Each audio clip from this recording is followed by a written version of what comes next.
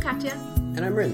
And we're here at the Commonwealth Center for Holistic Herbalism in Boston, Massachusetts. And on the internet everywhere, thanks to the power of the podcast. Woohoo! Mm-hmm. Yes. All right, so it's podcast 82. That's a lot of podcasts. Here we are on June 10th, 2019. Just 4 days away from our 5th wedding anniversary. And 4 days after we thought to have the podcast out this week. Yeah, oops. Sorry, everybody. It turns out the International Herb Symposium was this weekend. It was. And I went there and I had a good time. I had some cool classes. Yeah. Learned some new things I did not expect. Got to chat with a lot of herbalists, which is always a fun part. So it was really great. Well, this week we want to talk about herbs and cancer because I got an email this week from Deborah, who wrote to say, I heard that ashwagandha is great for curing cancer. I'd like to know more about that. And I thought, well, I'd like to talk more about that. Yeah. So that was my plan for today. We can. We're going to do it. But first, we just want to remind everybody that we are not doctors. We are herbalists and holistic health educators.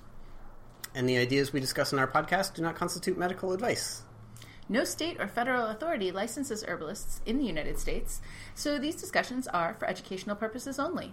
Everyone's body is different, so the things that we're talking about may or may not apply directly to you, but they will give you some ideas to think about and research more. And we just want to remind you that good health is your own personal responsibility. The final decision when you're considering any course of therapy, whether it's discussed on the internet or prescribed by your physician, is always yours. All right. Yeah.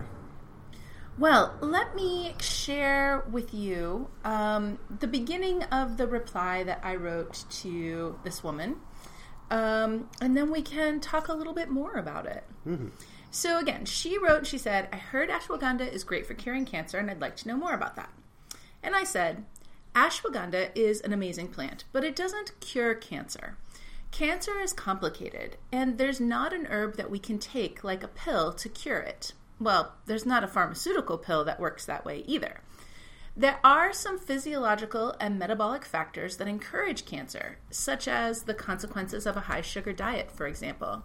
And many herbs can help to mitigate those causal factors. There are also many herbs that can make chemotherapy easier to tolerate as well. It's really important to understand, too, that cancer is happening all the time. It's just a normal part of being alive. Occasionally there's a cell that doesn't shut down the way it's supposed to, and the body has mechanisms to manage that. It's just like the immune system keeping various pathogens in check so that we don't get sick. The pathogens are all around us, but most of the time the immune system can keep up with them. It's only when the inbox of the immune system starts to overflow, when there are more pathogens than the immune system can handle all at once, that we actually get sick. With cancer, the body can handle the occasional cancerous cell.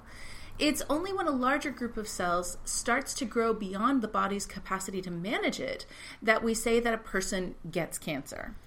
You know, this way of talking about cancer is something that we've been drawing on with our advanced students for the past several years. Yeah. This idea that cancer is actually normal, and that always makes everybody pause and say, like, what? What? What?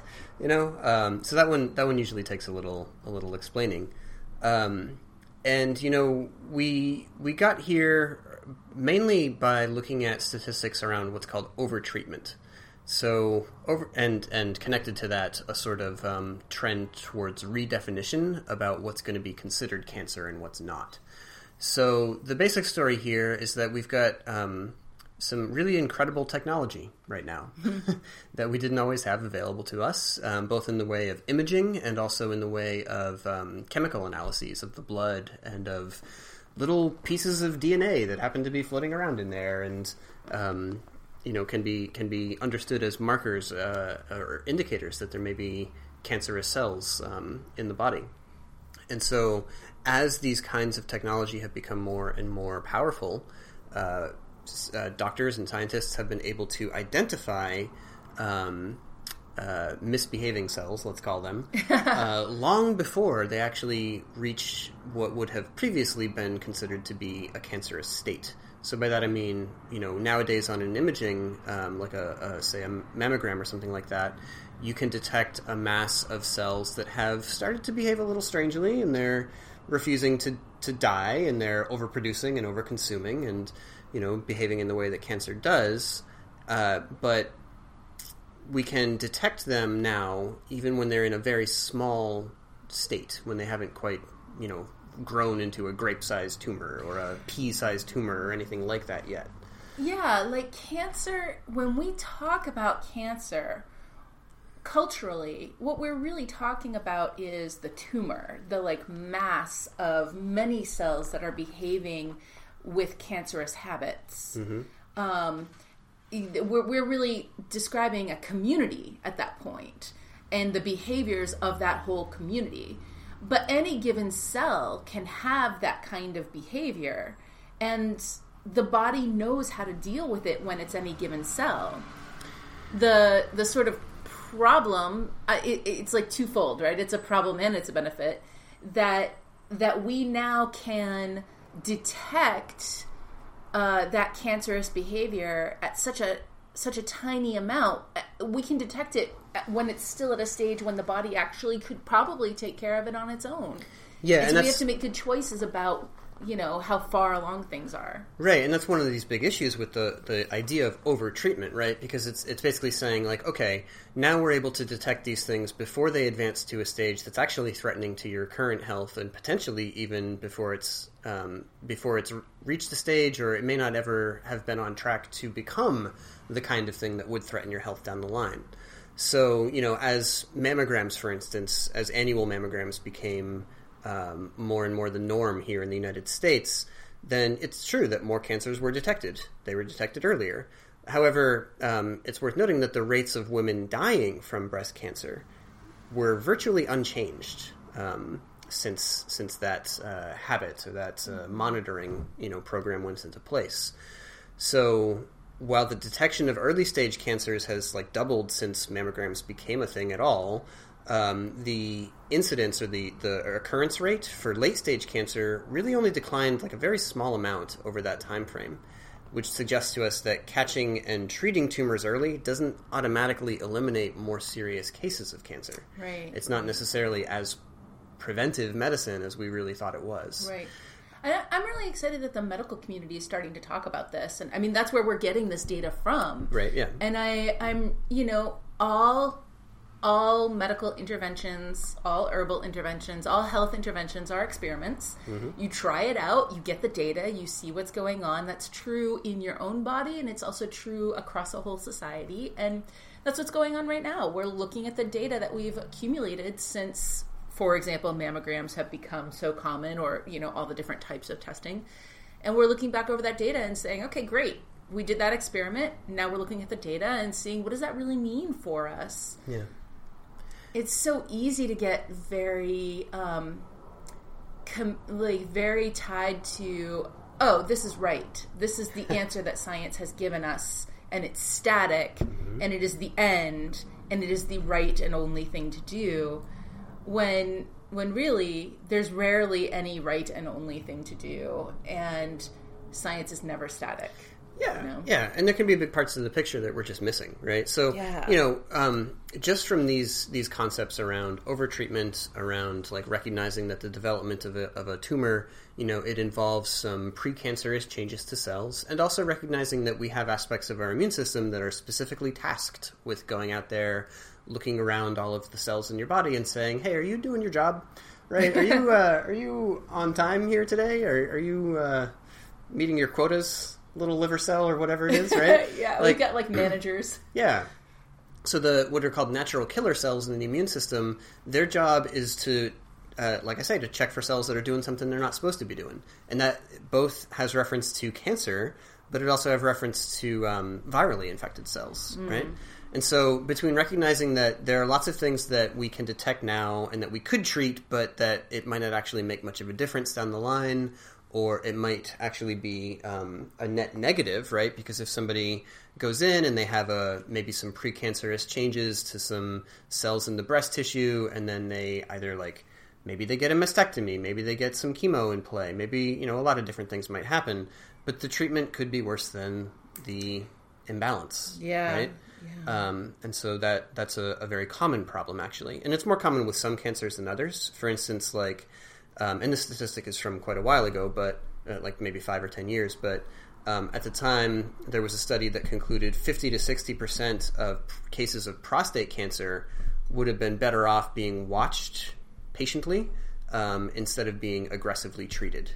That's kind of a polite way of saying lots of people have had their prostate cut out or excised or burned or whatever else, with radiation, and it wasn't necessary and didn't actually save them any pain or suffering. And in fact, because all those procedures have pretty high rates of complications and side effects, could have drastically, damaged their quality of life. Yeah. This is always you could never really be sure, and we must take the precautionary principle, and, okay, there's arguments to be made that way, but again, the central idea of overtreatment is something that we can recognize. The cool thing. Oh, sorry to go ahead. Interrupt your stream there. This is good. The cool thing about the advances that we're making in the ability to recognize overtreatment is that we are also advancing our technology that allows us to watch patiently. Right. And so it's becoming much safer to watch patiently. And much safer to sort of investigate what the options are at each stage. Yeah.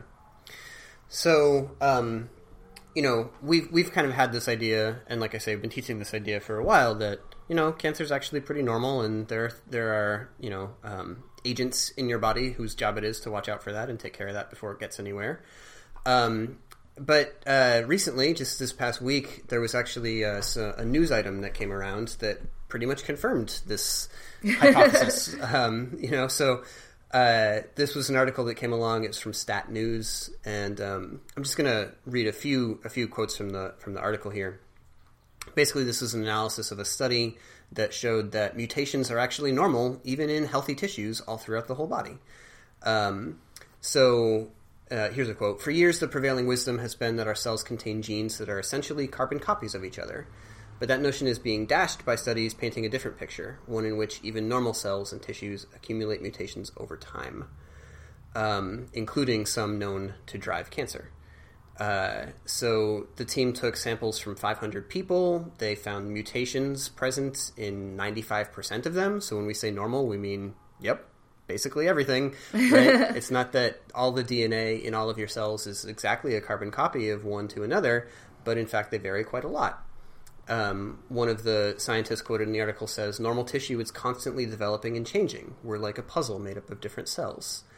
This is something that's been termed mosaicism, where an individual has cells that all have different genetic material. And again, what we're learning here isn't that this happens, but that this is actually the standard case. And it's not a deviation. It's not like a weird thing reserved for chimera people. Which I'm not actually joking. There's a condition or a state, I guess is better said. Medical term called chimerism, where you have patches. Actually, on tabby cats or tortoiseshell cats. Yeah. Remember the thing where the cells at the skin where the hair grows out of, the dark colored ones might come from Papa Cat and the light colored ones from Mama Cat.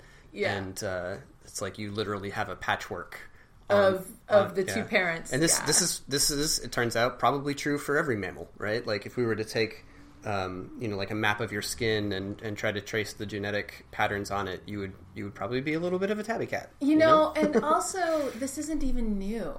Our ability to see it might be new. Mm-hmm. But come on, think about your siblings. Like, between my brother and I, we have, he has my mom's teeth and I have my dad's teeth. And it's really clear because he has 10 million cavities and I have 0. And that's, exactly tracks. And he has these parts of my mom and I have these other parts of my mom, and he has these parts of my dad and I have other parts. But the two of us have a shockingly large number of moles in common in exactly the same places, at this exact same size. And it's like, if you just think about your own siblings, you realize that even between the two, even between however many of you there are, you are each a different mosaic of your parents. It's not exactly the same stuff that gets passed down, and you don't get the same percentage of stuff from one parent or the other parent. Right. Yeah. And so, again, this does go back into that idea around early detection, and maybe we've been detecting things way too early, right? So the challenge is, like, which of these mutations are actually red flags, which ones are harmless and normal, and it's going to be complicated. I'm not sure that this is going to be a matter of this mutation is always dangerous and this one is always normal, but it's going to be a matter of what's the context, right? What's the individual, what's their lifestyle, what's their epigenetic layer looking like? So that's going to be, a long work before we can get anything actionable about it. But for now, we can recognize that sometimes you're going to see this kind of mutated DNA in your blood sample, and it's going to say, like, oh, some of those are known to drive cancer, but actually that's coming out of a normal cell. It's coming out of one that's just fine right now. So just because we see, this is a quote from one of the scientists in the article, just because you see a cancer-associated mutation, it doesn't necessarily mean the patient has cancer. That's something that diagnosticians and clinicians have to take into account. And that includes, lay people also, right? Yeah. To recognize that some of these tests, and especially the newest, flashiest, shiniest ones, which you would assume would mean most reliable, they've kind of crossed this threshold where it's telling you something. We thought we knew what it meant. We were really confident about it, but suddenly, like, everything's appended, and we're realizing, oh wait, that's not actually the whole story, right? Yeah. So, yeah. Anyway, I just found this kind of news piece really fascinating. It came up when you were proposing this as a topic for our podcast, and I thought that it all fits together really nicely, and just reminds us that, our bodies are not sort of slacking off over here. They're not just like, oh, I'm doing my thing. Oh, wait, a cancer, right? Yeah. It doesn't happen all at once. There's been some failure of your body's defense mechanisms. There's been some failure of the surveillance mechanisms to identify the ones that are actually problematic and stop them before they proceed. Or if not a failure, then just an overload. Right, sure, yeah. Because certain habits in life caused conditions that were really positive for the cancerous cells to be able to exploit. Mm-hmm. And, high sugar consumption is one of those that really that makes life really easy for cancerous cells to say, oh, now I can grow really fast. I can have a nice big growth spurt. And so sometimes when something like that happens, that, it's not even that, like, our immune system isn't working as so much as there's, like, a sudden influx and you just can't deal with all of it. Although, even as I'm saying this sentence, I want to contradict myself, because whenever we consume a ton of sugar, we also are suppressing immune function. So We're creating an environment that is beneficial to cancerous cells for them to promote themselves, and we are creating an environment where it's hard for the immune system to do its work. Yeah. Right. So, yeah. Which kind of brings us more back again towards herbalism, right? Because what herbs do is they support body systems. They provide a nutrient you require. They help your body to keep some, inflammation in check. They support what your body was already trying to accomplish in the first place. So when we hear about an herb that fights cancer, typically what that actually means is that the herb supports the natural processes that your body already has in place to deal with cells that are becoming or would become cancerous, right? So the cells that are overproducing, overconsuming, and refuse to die. That's our little slogan about our motto for cancer. What a cancer is. Yeah. And we think that's really super appropriate too, because that's basically our culture right now, right? Like, we overproduce on a societal scale. Like, we just make way too much stuff, and on an individual scale, like, we try to cram way too much to do in our to-do list every day. And then and then we overconsume from just, like, not to harp on sugar, but I'm gonna just from the amount of sugar that we eat in a day, but empty calories. Yeah, but also just, junk food or just calories in general. Mm-hmm. Like, I know that when we do a Whole30, it just cuts my food consumption because I realize, like, I don't need as much food. I'm just not as hungry as I was before. And I don't even try. It just happens. And that really makes me so aware of how even the sort of health food, junk food kind of hijacks my hunger cycle. And it makes me overconsume personally, but then on a societal level, we're overconsuming as well. Yeah. And then of course, nobody wants to die.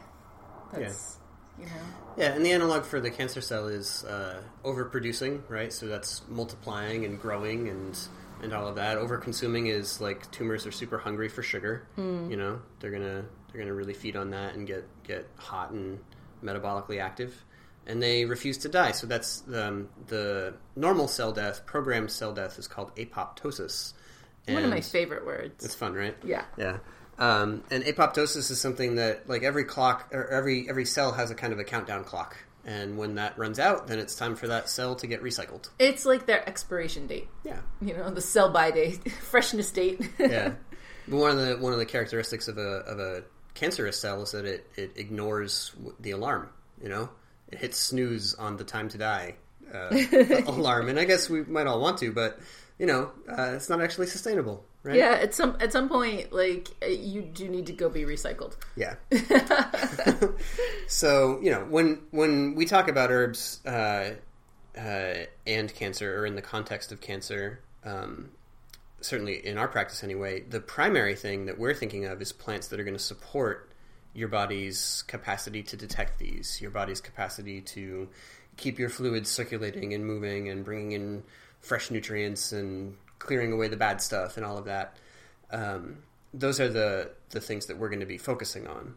But it's worth saying that a lot of herbs have also been studied pharmacologically, which is like you take an individual chemical out of the plant, you test it on, in a petri dish or a cell culture or maybe an animal study, and oftentimes that's at levels that are way higher than it would naturally be present in the plant.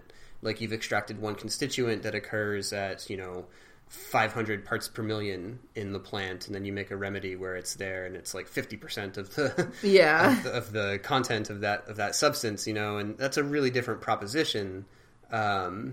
Pharmacologically and qualitatively and everything, as opposed to the actual plant in the form of a tea or a tincture or in food or stuff like that. Yeah, I mean, it might not be bad, it might not be good, but like, it's not inherently bad just because it's been manipulated. It just isn't an herb anymore. Right. Yeah. And the thing is that there are lots and lots and lots of plants that have been found to have some anti-cancer activity, or to have some constituents that have some anti-cancer activity. Yeah, like just nearly all of them. Well, right? Yeah. Whenever we teach, like, about herbs and cancer, one of the things that I always want to say and kind of spend some time on is that the fact is here, just about any plant you can think of is going to have some anti-cancer application. Because just about any plant you can think of is going to have some health benefits for a human body, right? Yep. And it's going to depend on form and dose, and is it a food plant or is it a drop dose herb or this or that? But I'm kind of hard pressed to think of any that have literally no studies done on them, right? Let alone, like, could we reason out, like, well, this one has a lot of chlorophyll, and that's been shown in these other studies to be beneficial over here. But, like, so many things have been studied for fighting cancer, and so many things have turned out to be positive. And this is one of the many places where we kind of need to maybe, like, flip our whole frame around a little bit and think, is what's going on here that this herb is anti-cancer?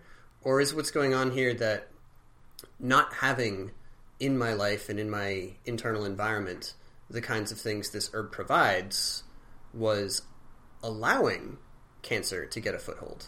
Yeah. Right? So it's an important distinction. It's not just like a language game here. This is a really important thing for the way that we approach a problem, the way we understand it, and the way we react to it too. Yeah, I really think that is actually like one of the most important fundamental things to think about when you are thinking about holistic health and herbalism in particular, but we are so factory programmed in this culture with the idea that disease is a thing that happens to us and it must be cured by some exogenous force. And right. Yeah, because it was something that crept into you suddenly, probably from outside. Right. And so we need to introduce something suddenly to combat. Right. Yeah. But that so many of our, yes, if you get malaria, okay, that did come from outside you, fine. I'm not, whatever. If you get the flu, fine. But so many of the disease states that are the most common ones today, they don't, you didn't get infected with them. They didn't creep up on you. They developed. And that development was aided by the lack of expected inputs, the lack of things that our bodies expect in order to maintain a state of health. And wow, when you just start thinking about health that way, it really turns things around. It really also explains there's been a jillion studies done on literally vegetables and cancer. Oh, yeah. That people who eat more vegetables, they weren't even looking at herbs. They were literally just looking at frozen peas. The people who eat more vegetables have less cancer. And, so when we think about how our plant variety has decreased so much and what we consider to be vegetables and what we consider to be food has changed so much in recent history, and that actually tracks with the overall trend of more and more cancer and more inflammatory diseases. And I don't know. I'm not saying that frozen peas will prevent anything. I'm just saying more vegetables is more better. Yeah. Yeah. Yeah. Well, with all of that in mind, let's talk about a few herbs that can be relevant in cancer. Yeah. And share the way that we think about them and how we're orienting ourselves when we get into this. Since I was just talking about vegetables, we could start off with parsley. Yeah, right? So parsley is really one of the best examples of the way that we can work with herbs every day to help support our body in its work to keep all the cells working appropriately, making sure that everybody's doing what they're supposed to be doing and taking a break when it's time to take a break. Mm-hmm. And they've done a bunch of studies on parsley, and when they do studies on plants, they're often looking at isolated constituents. And so one of the constituents in parsley that they have done a lot of work on is called apigenin, and that has been shown to prevent what's called angiogenesis, which is that when a bunch of cancer cells form a community, that community is going to need roads and a water supply and sewer systems, and just like any community. And inside the body, that is blood vessels. And so angiogenesis is when a tumor literally begins to build its own blood vessels to supply itself with nutrients and access to all that good stuff.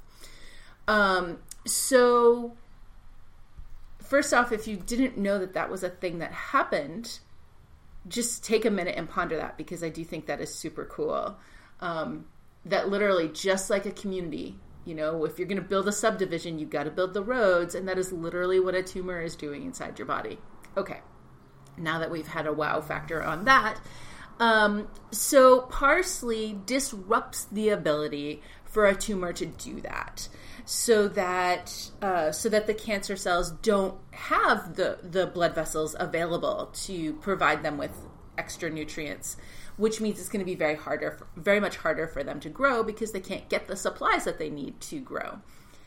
And I think it's amazing that there are processes in our bodies that are just running around looking for, hold on a second, you're not authorized to build a road here. And that there are plants that support doing that work. And parsley is one of them. Yeah. When it comes to apigenin, that's actually a pretty common constituent. It turns up in lots and lots of plants. I just pulled up Dr. Duke's phytochemical database here and looked at that, and just in this set, there's 102 plants that have some detected amount of apigenin in there. A lot of common ones, ginkgo, garlic, chamomile has a ton, alfalfa, all kinds of different things. So when we talk about the apigenin in parsley as preventing angiogenesis, again, we're not trying to say that this means that that's the reason, that's the single one reason why parsley is helpful here, right? Parsley is also a diuretic, and we talk a lot about keeping your fluids moving and not letting things get stagnant and all of that, and diuretics are a great way to accomplish that and support kidney health, and that allows the kidney to function more readily as an endocrine organ and, keep tabs on the internal chemistry of the bloodstream and, get everything nice and lined up and less likely to set up the environments that encourage cancer. And so it goes all the way back around again, So yeah, and this when you're learning about plants and cancer, just remember that this is almost always going to be the case. That it's not going to be one single constituent. There's very likely to be studies about one constituent and investigations and quantities and minimal inhibitory concentrations and everything else, and that's great. That's super useful. But you're an herbalist, and you're going to be giving the whole plant. Yeah. Right. You're going to be sharing the whole plant with somebody. One of the things that I particularly love about parsley is that it's really accessible. You can buy a whole bunch of parsley, usually for less than $1 at the grocery store. And so if you are on a budget and you're thinking, how can I get vegetables into my life in a, most bang for the buck kind of way, then parsley is one plant that can really help you with that because it's affordable. And although parsley isn't necessarily the most delicious plant to just eat all by itself, it's not bad, but some people don't love it. What I find is that if you just take the whole bunch of parsley, get yourself a pair of scissors, and just very finely give that bunch of parsley a big old haircut right into whatever it is that you're cooking tonight. Like if you're making ground meat with some seasoning in it, just snip off all of that parsley, cut it up fine and let it go in, and you won't even taste it. It's when you get it cut that small, even if you're a person who doesn't love parsley, it's not going to really be very apparent in the dinner, especially if you've got other spices in there that maybe have a stronger flavor. So for less than $1 a day, here you get this really amazing plant that is really available, and among other things, has this cancer-fighting activity. And again, cancer fighting, from the start, cancer inhibition, starting young is what I'm trying to say. Yeah, absolutely. Cool.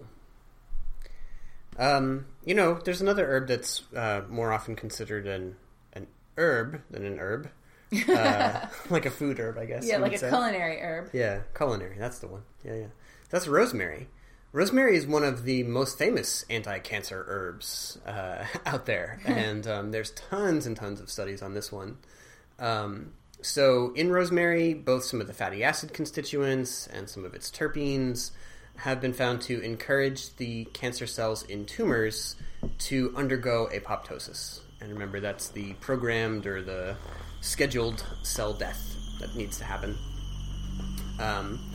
And so with rosemary, you get the tumor to stop growing, maybe even to shrink, and that's pretty great. In Petri dish studies, you can get a concentration of a rosemary extract that's strong enough to directly kill tumor cells. Whether that can be achieved in the bloodstream of a living human by drinking rosemary tea or taking tincture, this or that, that's less certain. There are some herbs that can accomplish that with some constituents for certain purposes, and others that can't. But in this context, it's kind of a maybe at this point, as far as rosemary goes. But again, if you're thinking about it in a preventative or super early state, that's a lot more reasonable. Yeah.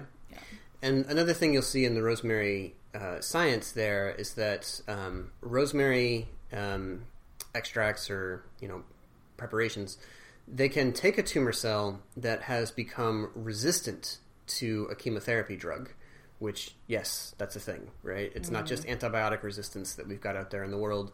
There are lots of kinds of drug resistance that can be at play. And with cancers in particular, this is a common thing because they are rapidly mutating and changing and learning how to evade our, chemical weapons. So, so what can happen is somebody is, undergoing treatment. They're getting chemotherapy treatments for their tumor, and at some point the treatment stops being effective.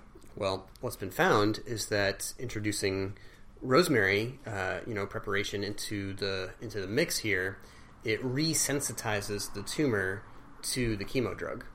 And so this is one of those places where herbs have a really high potential to enhance conventional treatments by this sort of synergy. Yeah, we're going to see that again and again, actually, in the examples today. Mm-hmm. I wanted to make a note about rosemary because, a lot of times you'll see in the essential oil circles people talking about essential oils helping with cancer, and they will say, just put it in your water and drink it. And that's, of course, not ever a safe thing to do. But also, because I was very interested in working with rosemary with a client who had terminal brain cancer, and he wasn't really able to ingest basically anything at that point, and I really wanted to work with rosemary in that manner by making a spray bottle that could be sprayed and it could be inhaled. And I was really hoping that the qualities of rosemary, the constituents that have so far been studied, would be found in the essential oils, and they're not. Now, that doesn't mean that nothing in the essential oil is going to be beneficial, and we did still use the spray bottle trick because if nothing else, it smells good, and that's pleasant. It couldn't hurt, and it might help. But the constituents of rosemary that have been most studied for their ability to support the body in cancer monitoring and cancer mitigation, elimination, that's a good word, are too heavy to be part of the essential oil profile. So in this case, we really do want a water extract, an alcohol extract, or like topical preparation.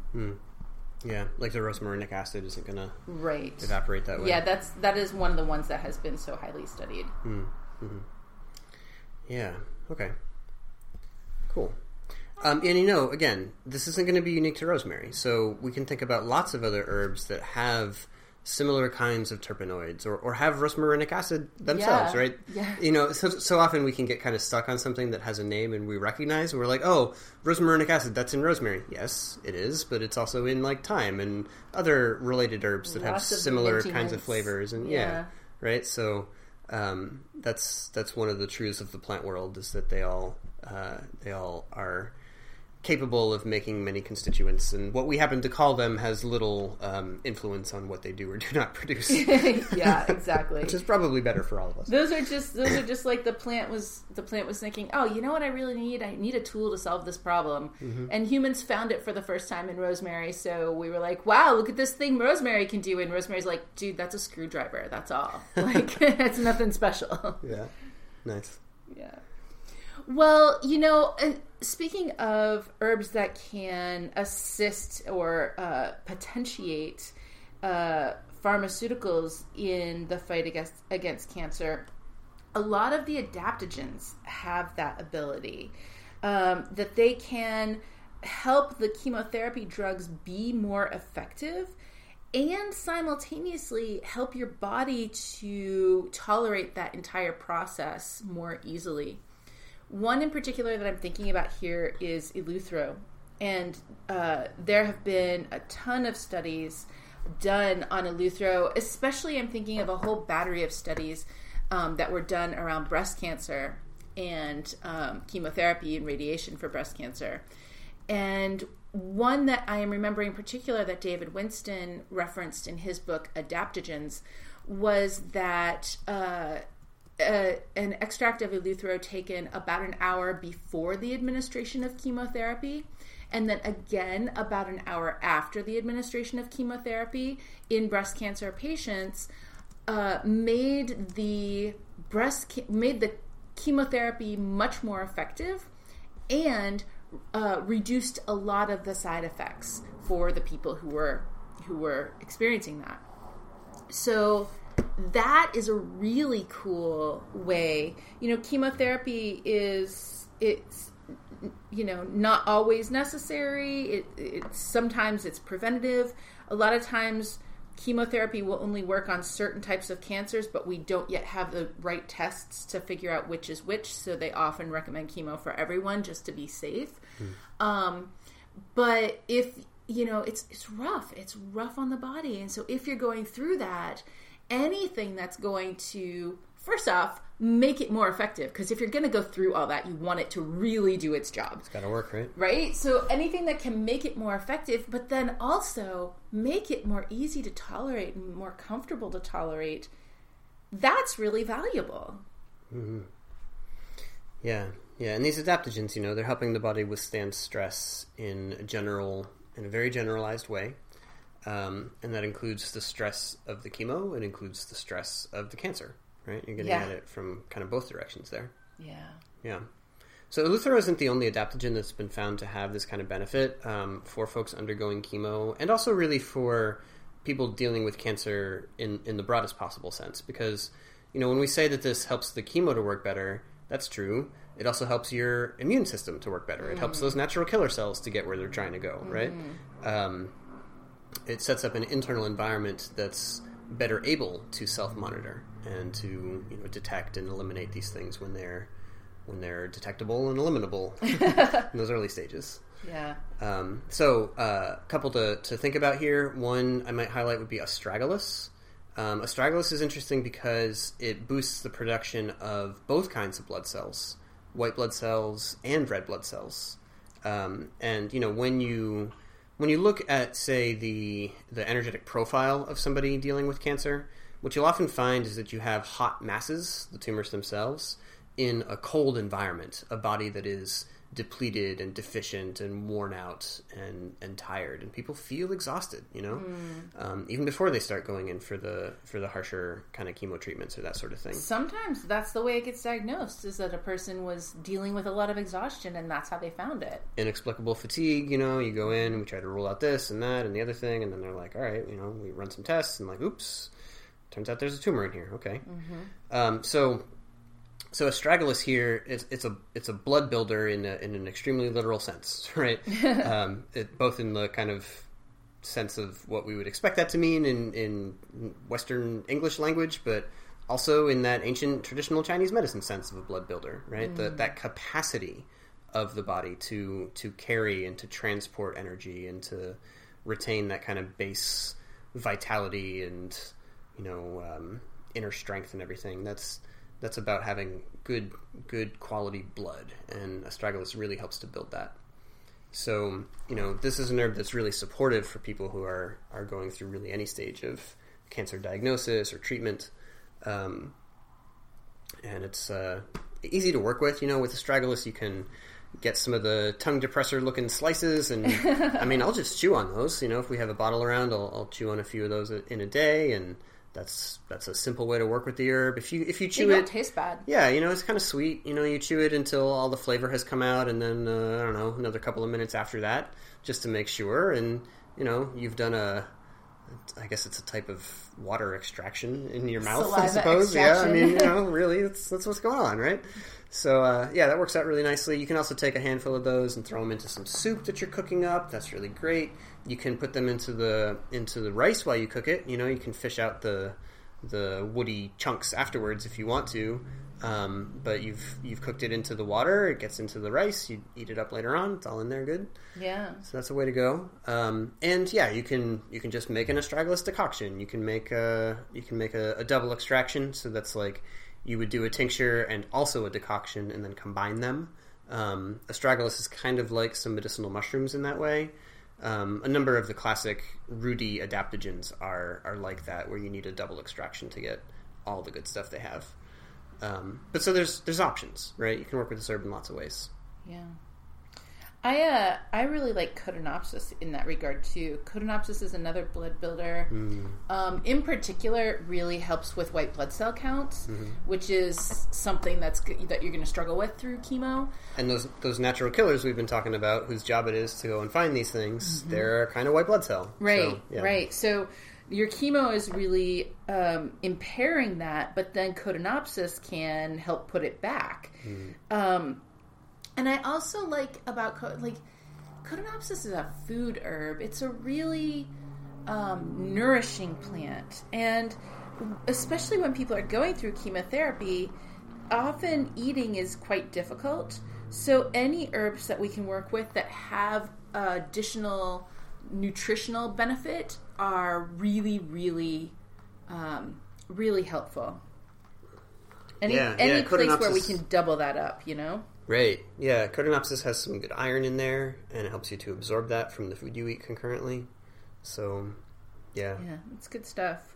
Nettle is another one that, again, it really helps with chemo in particular because it is nourishment, because it just rebuilds everything. Not just blood quality, but like even hair and energy levels for sure. And again, if somebody has no appetite or if it is really hard for them to eat, but they can drink some tea, then nettles is like food as tea. It's just so nourishing. Yeah,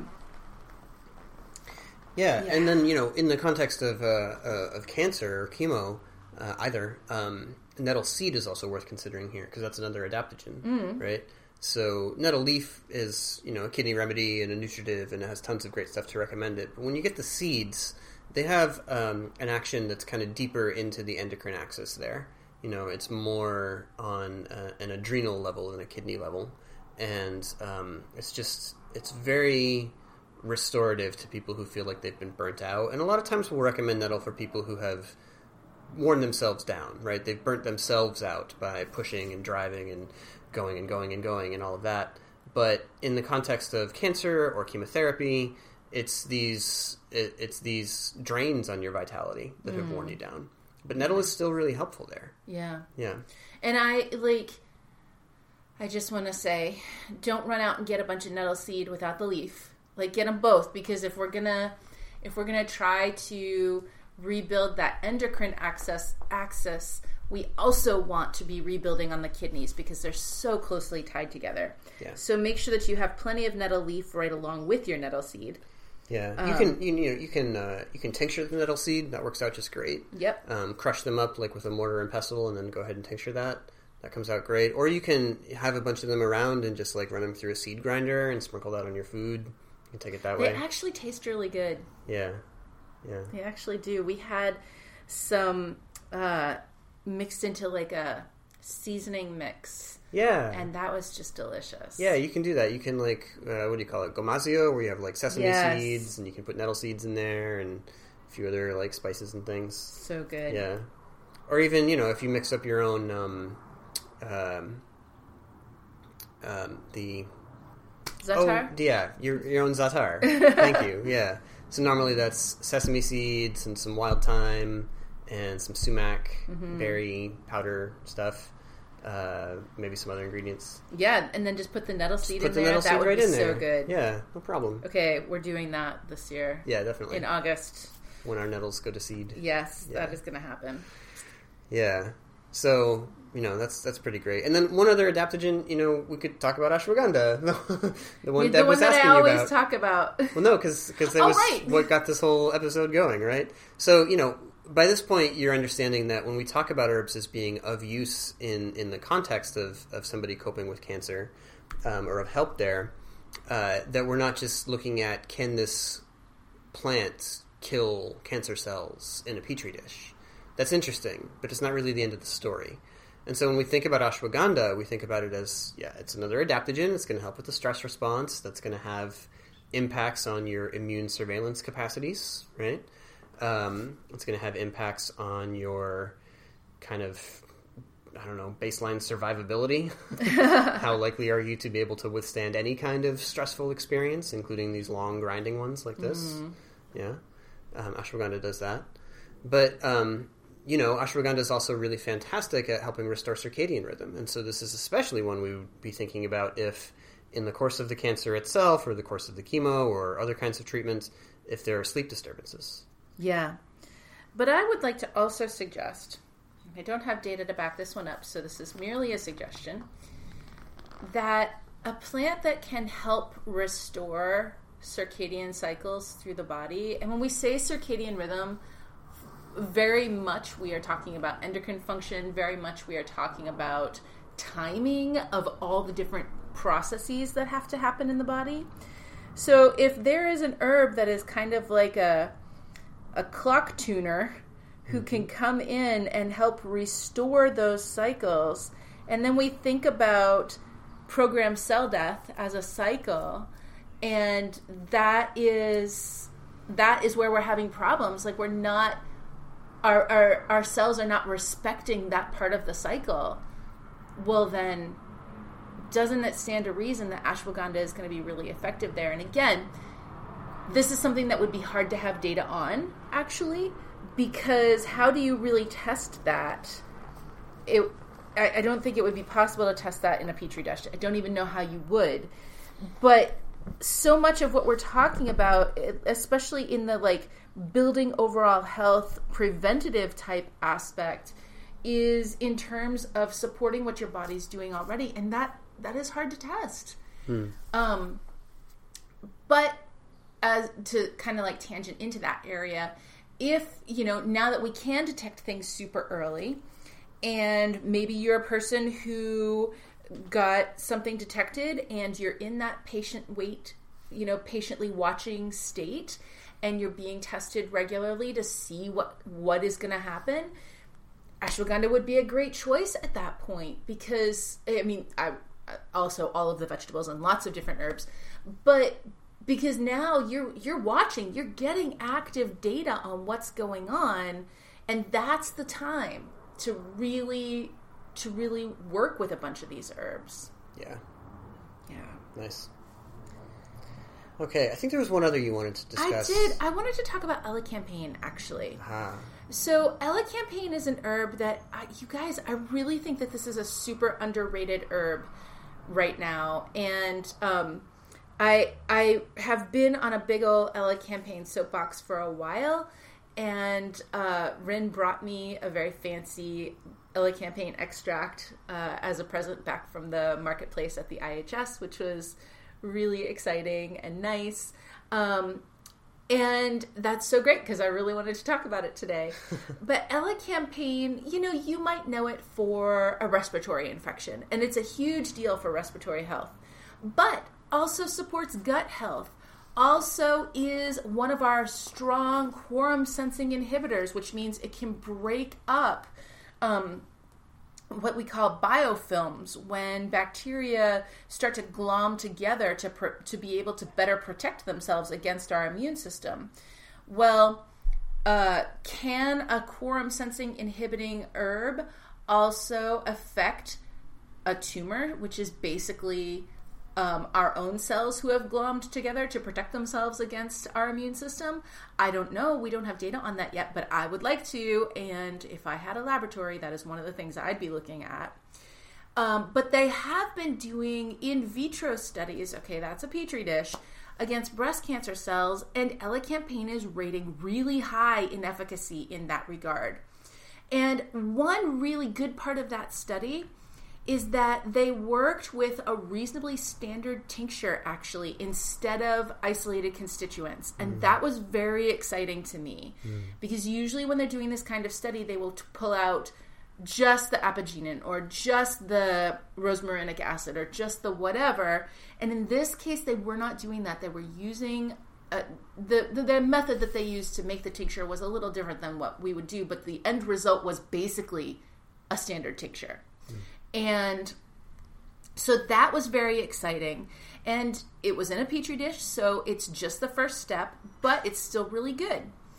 The drawback on this particular study was that elecampane was not the only plant studied. They also were looking at some plants that are really endangered, like Trillium root, and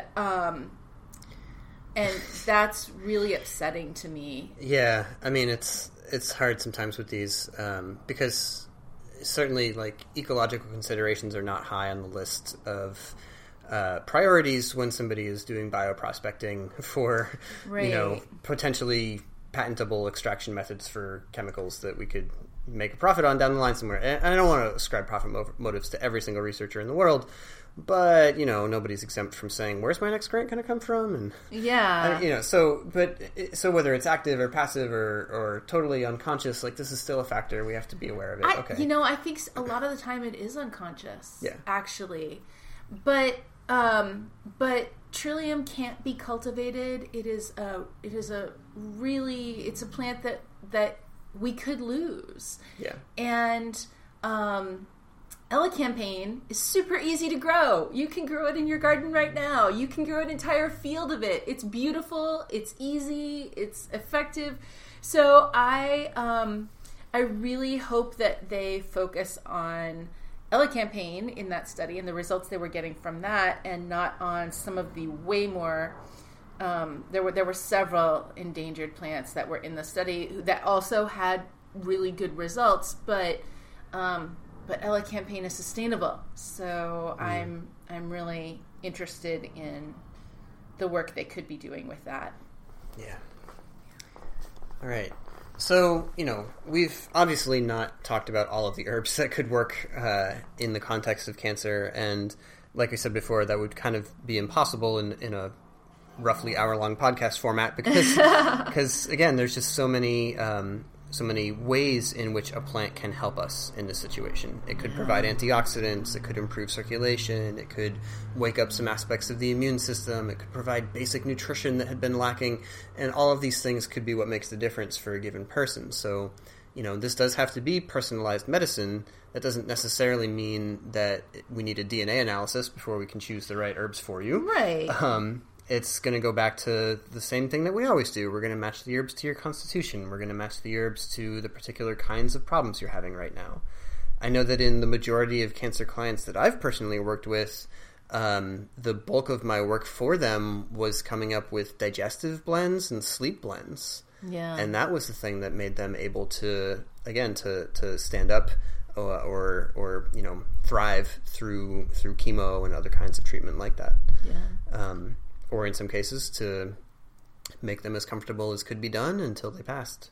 Yeah. So, I wanted to add a thing in, and the way that you mentioned that just reminded me that I think it's really clear how we've been talking throughout this discussion that we're a big proponent of doing what you got to do, especially in the case of cancer. So, we've had fantastic luck working with oncologists, and I've almost always been really well received by oncologists, either working with them directly or through the client. I find that oncologists are often very interested in anything that can be of help and be of assistance in the situation. Then they often are willing to consider holistic methods. But I just want to be overtly explicit that it is not an either-or choice. You don't lose your herbalism card if you decide to have a cancer surgery, and you don't lose your herbalism card if you decide to have chemotherapy. These are all things that can work together, and whether you do get lots of testing and you find something really early and you say, well, great, we found it early, let's try a bunch of holistic methods and see if they work, and if not, we know what to do. There's a certain threshold at which the doctors will say, okay, more invasive therapies are going to be required at this point.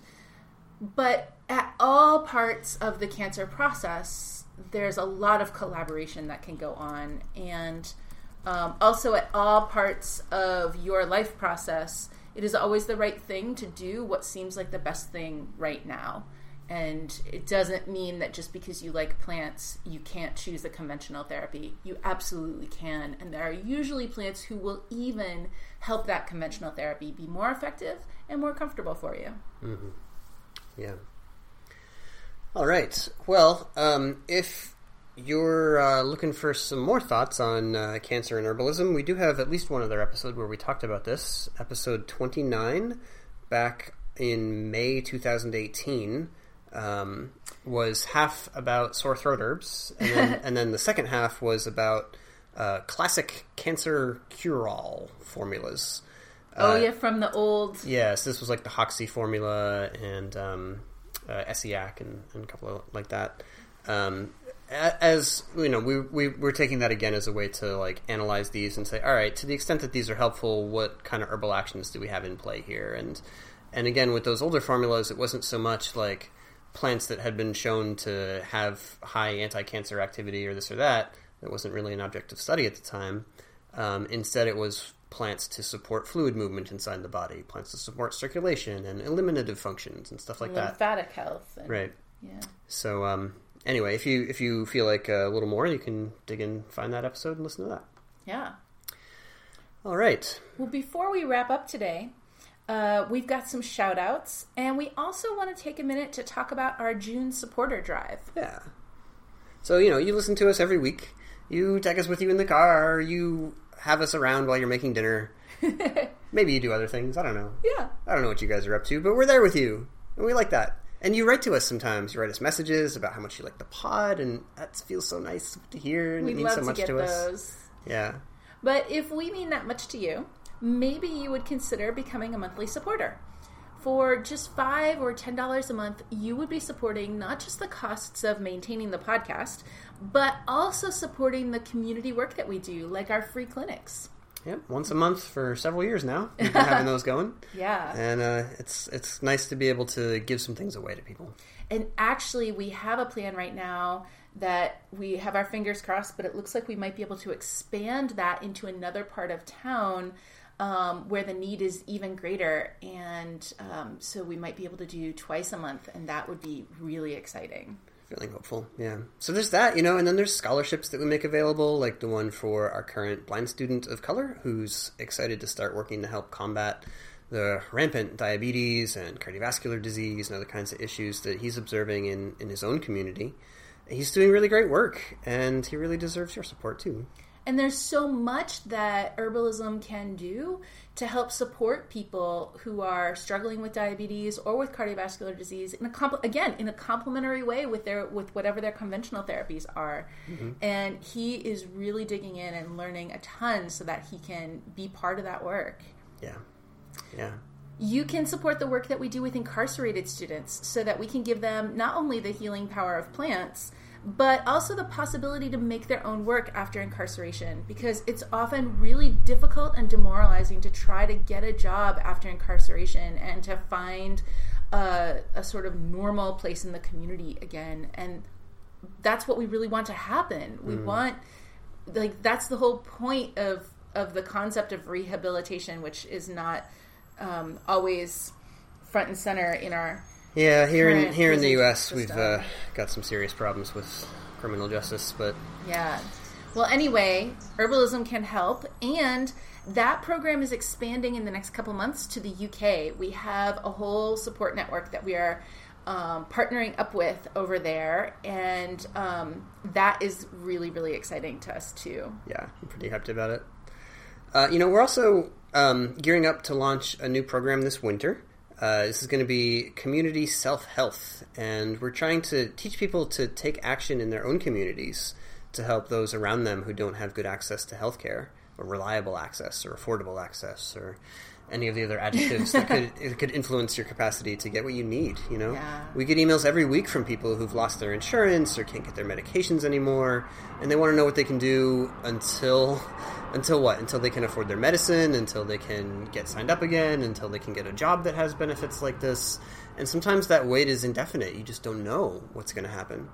So, there are a lot... In so many cases, there are things that we can do, that we can teach, that we can share, that we can advise about to help to make that situation less dire. Yeah, this new program will help people to start health support groups that can educate about the ways that individuals can support their bodies to better cope with diseases that they might have and to be more resilient, especially in the face of uncertain access to health care. And I'm really excited to be able to provide something that will be a tool for people and kind of an entry point. Again, in collaboration with the conventional assistance that they might be able to get, but if, especially in situations where that access has been cut off, there's so much we can do, and I'm really excited to be able to put that together and offer that to communities. Yeah, so, if that sounds like something you think might be good in the world or that you might like to support. If you're out there thinking, wow, that's really cool, I'm really glad you're doing that. Then you can help.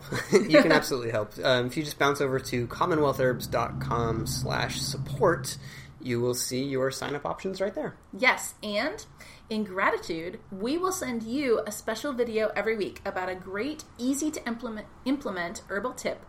Like for the month of June, our theme is first aid. So every week in the month of June, we're sending a supporter video out that is a really easy to do first aid tip that should be really helpful in your everyday life.